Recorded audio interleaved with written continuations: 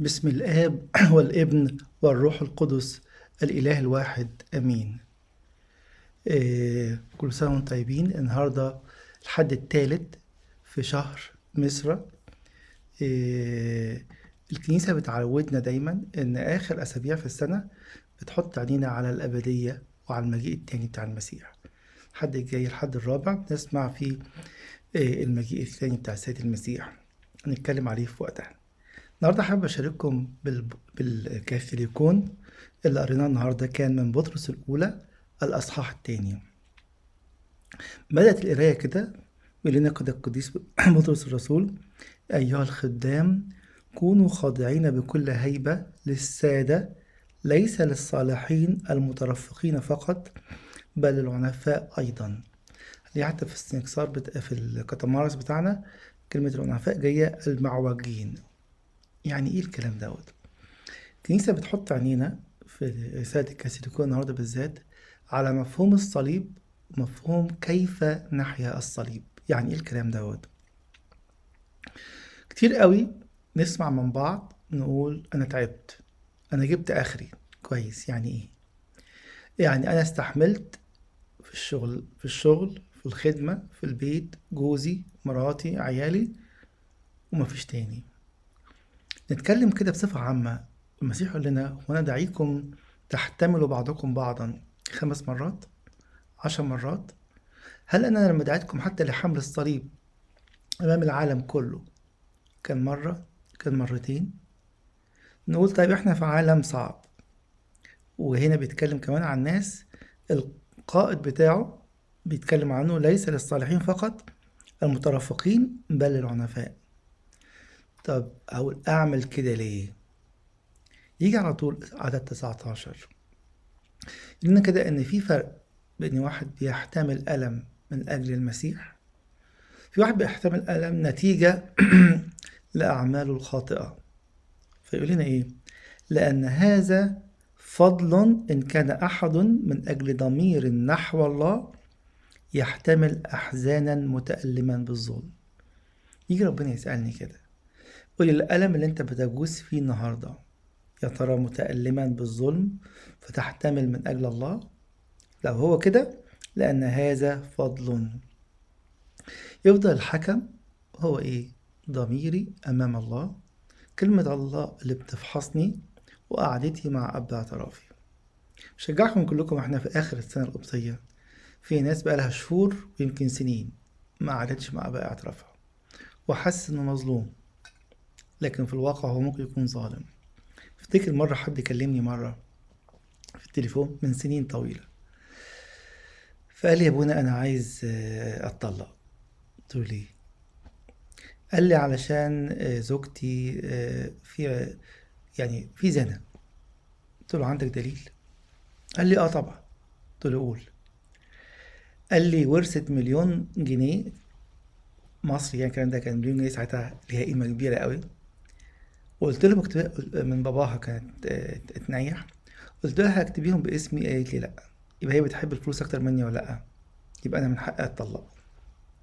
كتير قوي ابقى عايش في ديليوجن، في وهم، ومصدق ان انا، صدقوني ما كانش بيهزر، كان بيتكلم فيري سيريوس.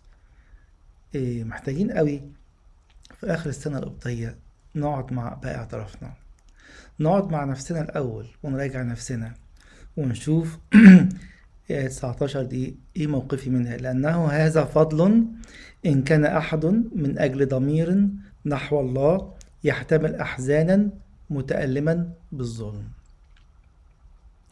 ليه بكشف أفكاري الأب اعتراف؟ لأن ساعات أكون حاسس إني مظلوم لكن الواقع غير كده. ساعات أحس إن أنا إيه ظلمت الناس والواقع غير كده.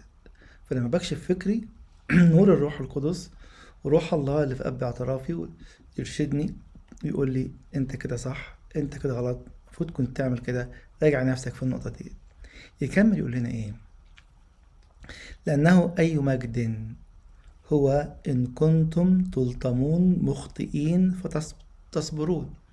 طب لو أنا غلطان دلوقتي، أنا أخطأت فلطمت بكلام، بأحداث، بأي حاجة، بيقول لي: ايه الفضل اللي انت بتدور عليه؟ إذا كنت أنت بتخطئ فتلطم بسبب أخطائك.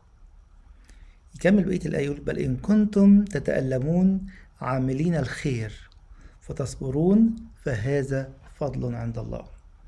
هو بيشاور على الصليب، وبعد شوية هيقول لنا الصليب صراحة، يقول لي راجع نفسك. وكلنا وبلا استثناء وأنا أولكم نراجع نفسنا. إن كنتم تتألمون عاملين الخير فتصبرون فهذا فضل عند الله. حطت الاتنين في آية واحدة. في واحد بيقول له إن كنتم تلطمون مخطئين فتصبرون، والتاني بيقول إن كنتم تتألمون عاملين الخير فتصبرون فهذا فضل عند الله. يقول لي كده احتملت مرة واثنين وثلاثة فهذا فضل عند الله. تعالوا كده احسن نبص في تاريخ الكنيسة قد ايه احتمل القديس اثناسيوس الرسولي من اجل الايمان. قام عليه مش اريوس واتباعه بس، ده اريوس كان في صفه ملوك وامبراطوريات بحالها. فضل القديس اثناسيوس مصدق في الايه دي، تتألمون عاملين الخير فتصبرون فهذا فضل عند الله. تعالوا نشوف النهارده ذكر القديس اثناسيوس في العالم كله، في كل الكنائس، في كل الطوائف، يقولوا ايه؟ هذا هو الرجل اللي الله استخدمه ان يحفظ الايمان المستقيم. تعالوا طب نبص على الناحية التانية على اريوس. اريوس كان شايف نفسه ايه برضو؟ مظلوم. شايف نفسه ايه؟ بيدافع عن ايمان. مش كده وبس، ده معايا الرؤساء والملوك والناس الكبيرة كلها. يقول لنا كده راجعوا نفسكم في الآية ديت. إن كنتم لأنه أي مجد هو إن كنتم تلطمون مخطئين فتصبرون. فين المجد في دي؟ طيب بل إن كنتم تتألمون عاملين الخير فتصبرون فهذا فضل عند الله. الكنيسة في آخر السنة بتقول لنا كلنا افحصوا نفسكم، افحصوا أعمالكم، افحصوا تصرفاتكم، افحصوا كل فكرة بتيجي على بالكم. وبعد كده بقى يقول للناس اللي هيفحصوا ويلاقوا نفسهم صح فهذا فضل عند الله، لأنكم لهذا دعيتم، فإن المسيح أيضا تألم لأجلنا تاركا لنا مثالا لكي تتبعوا خطواته. يعني ايه الكلام ده؟ يقول لي كده لو بتألم بالظلم وهذا فضل عند الله، هو ده حمل الصليب. لأنكم لهذا دعيتم، فإن المسيح أيضا تألم لأجلنا تاركا لنا مثالا لكي تتبعوا خطواته. يقول لي دلوقتي احتملت في أي مكان، في أي ظروف، في ظروف عائلية، في ظروف في خدمة، في ظروف في شغل، احتملت من أجل المسيح، هذا فضل عند الله. مش كده وبس، دي الدعوة. خلي بالكم كلمة الدعوة جت كتير في العهد الجديد. كلم مثلا بولس الرسول في عبرانيين 3:1 يقول إن احنا شركاء الدعوة السماوية. نقول بس يعني هتبقى بقى ايه، احنا ماشيين كده في الشوارع والناس بتسقف لنا على الناحيتين. يقول لنا لا، الدعوة اهي دعوة سماوية، لأنكم لهذا دعيتم. هو صليب ألم نتمجد بالقيامة من خلال الصليب والموت. يقول لي لو فاكر الدعوة السماوية ناس هتسقف لك يبقى في حاجة غلط. تاني يقول لنا كده القديس بولس الرسول في الرسالة الثانية لتيموثاوس أصحاح 3 وعدد 12: لأن كل الذين يعيشون بالتقوى في المسيح يسوع يضطهدون. كل الدعوة دي يقول لي هي الدعوة السماوية، صليب وقيامة ماسكين في بعض، كل يوم في موت وإماتة وكل يوم في قيامة بفرح. يقول لي تاني لو انت عامل انجيل على مزاجك متخيل تبعية المسيح ناس هتسقف لي، او متخيل ان انا اعيش بالتقوى ومفيش اضطهاد او الم، يبقى في حاجة غلط في مفهومي عن الصليب. كده الكنيسة في اخر السنة القبطية بتقول لنا راجعوا مفاهيمكم، راجعوا حياتكم الشخصية. هل صلحت المفهوم وعشت صح على المفهوم الصح، ولا لسه الاتنين متلخبطين مني؟ تاركا لأجلنا لنا مثالا لكي تتبعوا خطواته. طب ايه المثال يا رب؟ يقولنا كده مش فاهمين صح يعني ايه صليب؟ انا اقول لكم يعني ايه صليب. قول كده يا بطرس الرسول بالروح القدس: الذي لم يفعل خطية ولا وجد في فمه مكر. يعني هو ماشي ازاي؟ يشرح لنا الصليب اللي هنعيشه: لأنكم لهذا دعيتم. هنعيش الصليب ده ازاي يا رب؟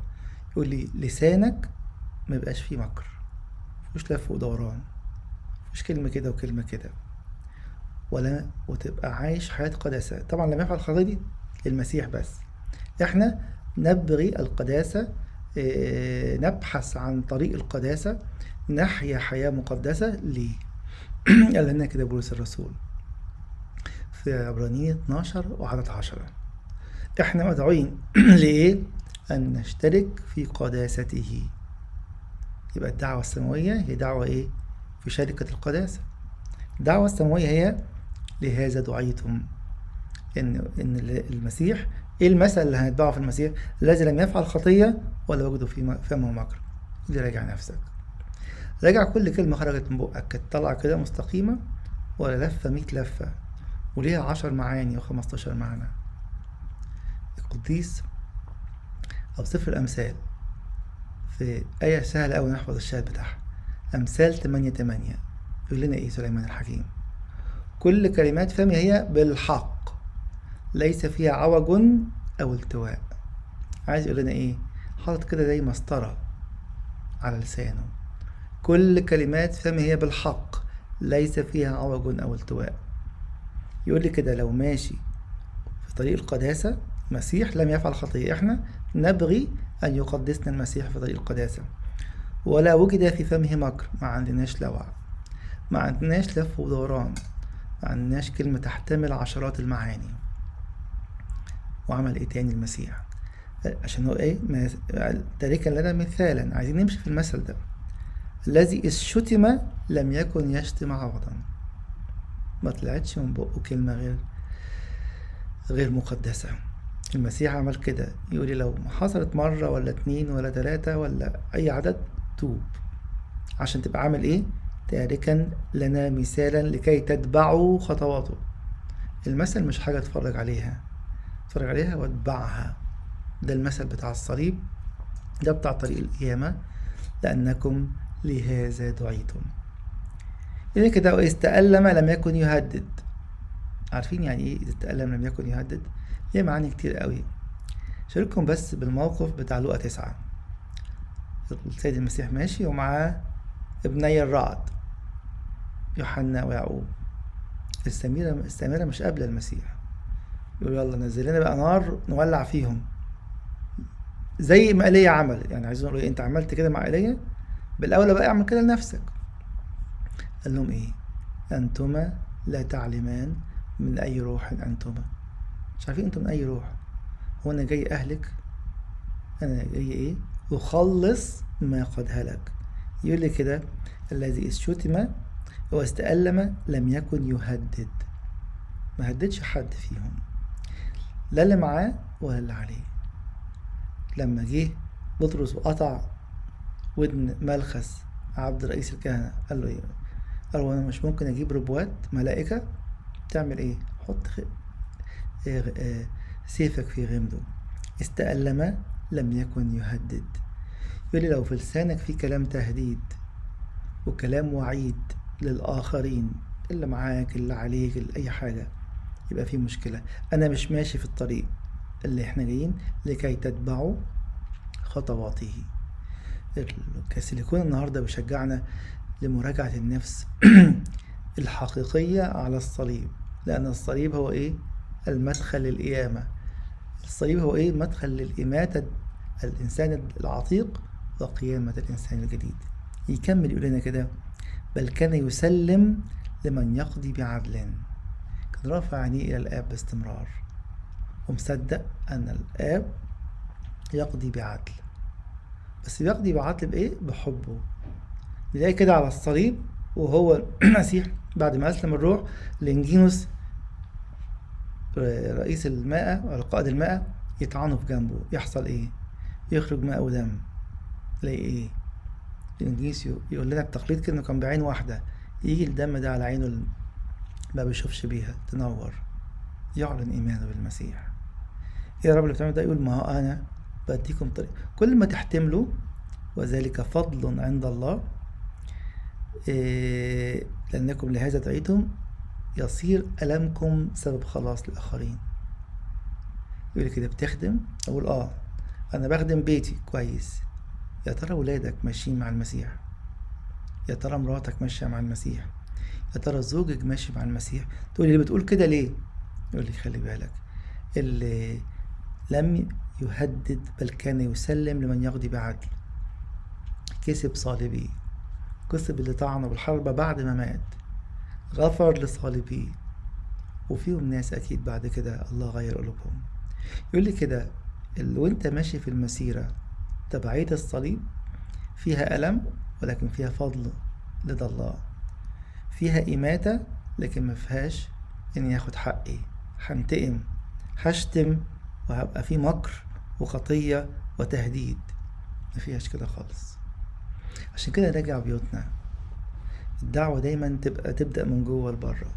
علاقتي بجوزي شكلها ايه، وعلاقتي بمراتي شكلها ايه، وعلاقتي بعيالي شكلهم ايه، وعلاقتي ببابا وماما شكلها ايه. كل ده بيقول لي ايه؟ مصدق انه كان يسلم لمن يقضي بعدل. طيب عمل ايه السيد المسيح؟ احنا عايزين نمشي فين؟ نمشي لكي تتبعوا خطواته. الذي حمل هو نفسه خطايانا في جسده على الخشبة لكي نموت عن الخطايا فنحيا البر.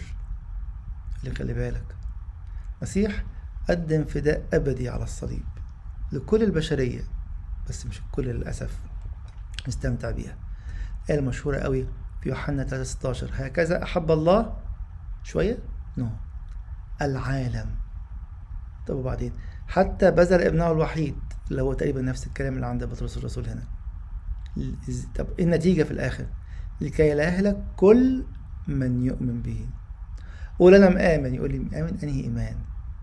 إيمان التبعية وتبعية الخطوات من كل القلب. بنقول إيه في التسبيحة؟ نتبعك بكل قلوبنا ونخافك ونطلب وجهك. مش نص قلب، مش 90% قلب. ليه؟ لأنه بيقول لنا كده، الذي حمل هو نفسه خطايانا في جسده على الخشبة لكي نموت عن الخطايا فنحيا البر. يقول لي عايش للبر. لو عايش للبر الطبيعي ومصدق في غفران المسيح ليك، الطبيعي آية 22 و 23 يبقوا بتوعك من غير مجهود. بتجاهد فيهم صحيح، لكن مش بتجاهد أقبل ولا ما أقبلش.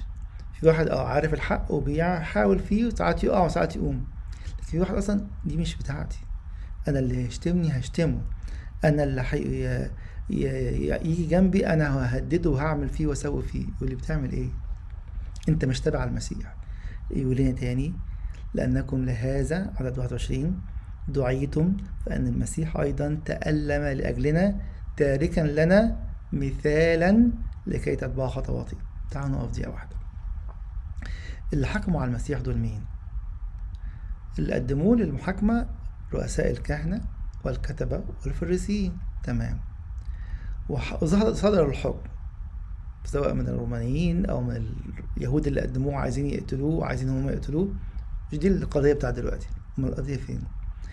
كلنا متأكدين 100%، ما كانش 1,000,000%، أن الحكم جائر وغير صحيح، وأن الحكام نفسهم حكام جائرين اللي عندهم هدف ماشيين ورا الهدف بتاعهم.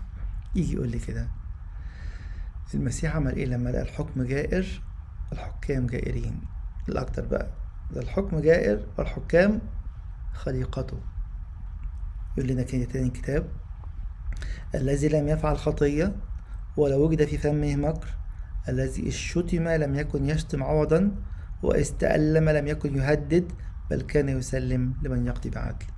يقول عايز تتبع المسيح وتبقى من تابعين المسيح وماشي ورا خطواته، تبقى عارف لو انت تحت حكم جائر unjust حكم وانجست ناس، المسيح بيقول كمان دول خلقة إيديا ولكني سلمت لمن يقضي بعدل.